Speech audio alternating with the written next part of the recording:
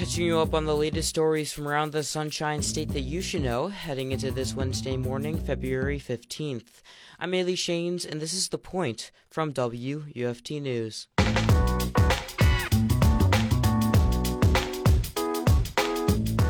High levels of a, quote, forever chemical called PFAS is being found in freshwater fish. I spoke to WUFT reporter Fernando Figueroa on why this is happening and why it's a concern for Floridians and people around the world. So can you give me a bit of a summary of the article that you wrote and what's going on? The environmental working group around 2, 3 weeks ago, they published a study that looked at PFAS concentrations in fish all across the country. And they found that the concentrations that were in the fish, eating one fish was like drinking 1 cup of water that was contaminated with PFAS for an entire month, which is a lot of PFAS. This is the same chemical that recently was being disputed in a lawsuit with the company Finex. They're like a period underwear company, and they found PFAS in the underwear, which was like used for the absorption technology. And I think that the lawsuit was settled, but it's the same chemical. It comes from rain gear. It's in waterproof makeup. It's in Teflon pans. It used to be used in 3M Scotch tape, and then I think that they reformulated it to remove it. But basically, when you throw these items away and then they kind of end up in your landfill, those chemicals will leach into our waterways, and then they get into our rivers, somehow attach, and like they're absorbed by plants that are eaten by animals that are then eaten by bigger animals, and then we fish these animals and we consume them. The problem is that our wastewater procedures to clean water, to filter water, their technology is not advanced enough to clean out PFAS. So they continue to build up, and there's nothing that is removing them. So why is this issue so important in Florida specifically? This is a concern specifically for people who are sustaining themselves off of fish. I live in a coastal state with rivers all around, and there are people who fish, who eat the food, who eat the fish that they fish.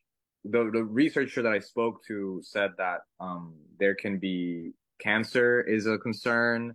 There's been problems with like the thyroid. Also, it affects how we use our antibodies. So it affects vaccinations, like the effectiveness. It affects the effectiveness of vaccination. So is this only happening in Florida, or are there other places that PFAS can be found? Confirmed in the study in this country. It's the study looked at the country, but PFAS is found everywhere around the globe, even in the most remote areas of the globe. You can find PFAS, and it's not supposed to be there. It's a completely man-made chemical. So the fact that there's PFAS pretty much in the most remote areas of the world means that our footprint is like traveling throughout the entirety of the world, and we're not even, humans are not really like situated in these places. So what can be done and what is being done to help prevent this? Companies specifically, I think that they should be more conscious about what chemicals they're using in their products. If it's a chemical that is like needed to save lives, for example, or something that is like essential, then you kind of have to cut your losses there. But if you're gonna, put it in makeup, maybe you should reconsider. As for, what we should do to like have it affect us less, that is a really hard question. I actually tried to reach out to the Florida Fish and Wildlife and the EPA and the Department of Environmental Protection, and none of them got back to me. Because so the Department of Environmental Protection, they have guidelines on when you should eat fish, like how many fish per week you should eat, but it's based specifically on mercury levels because freshwater fish do tend to have mercury. And so some fish, it'll recommend, only eat once a week or only eat once a month or I eat once every 2 weeks. But um, these organizations haven't necessarily released a like a strict guideline on how many fish you should eat per week based on PFAS instead of mercury. However, the EPA has, started to address PFAS. They do have a website where you can kind of see like what their steps forwards are, what they're kind of like, inching towards as people become more conscious about it.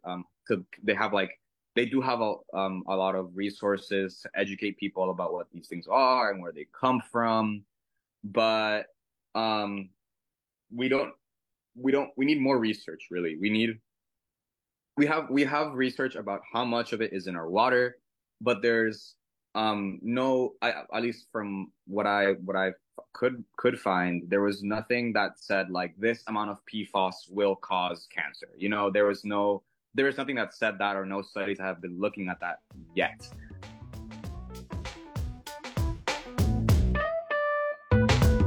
That was WUFT reporter Fernando Figueroa on why scientists are finding high levels of PFAS in freshwater fish and why the situation is harmful.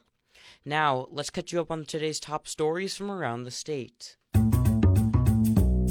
A former member of the Alachua County Soil and Water Conservation Board agreed to a pretrial diversion last Wednesday, WUFT's Alexa Herrera reports. Daniel Gordon held the District 4 seat on the board and was charged with felony burglary and misdemeanor larceny in September. He was caught on surveillance video in July, burglarizing his former home, according to court records.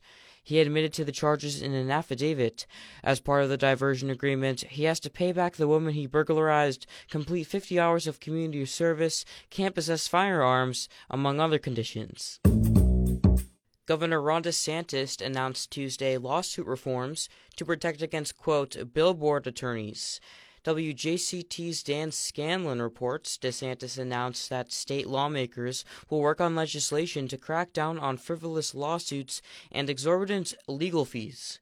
He also said Tuesday that Florida is known as a, quote, judicial hellhole for the way some attorneys misuse the legal system for their own benefit at the expense of clients. The U.S. Fish and Wildlife Service announced a proposal Tuesday to remove the wood stork from protection under the Endangered Species Act, WMFE's Amy Green reports. The wood stork's primary habitat is the Everglades, but recently has spread throughout the southeast. The U.S. Fish and Wildlife Service says the bird's rebounding population represents a major conservation milestone after decades of restoration work in the River of Grass.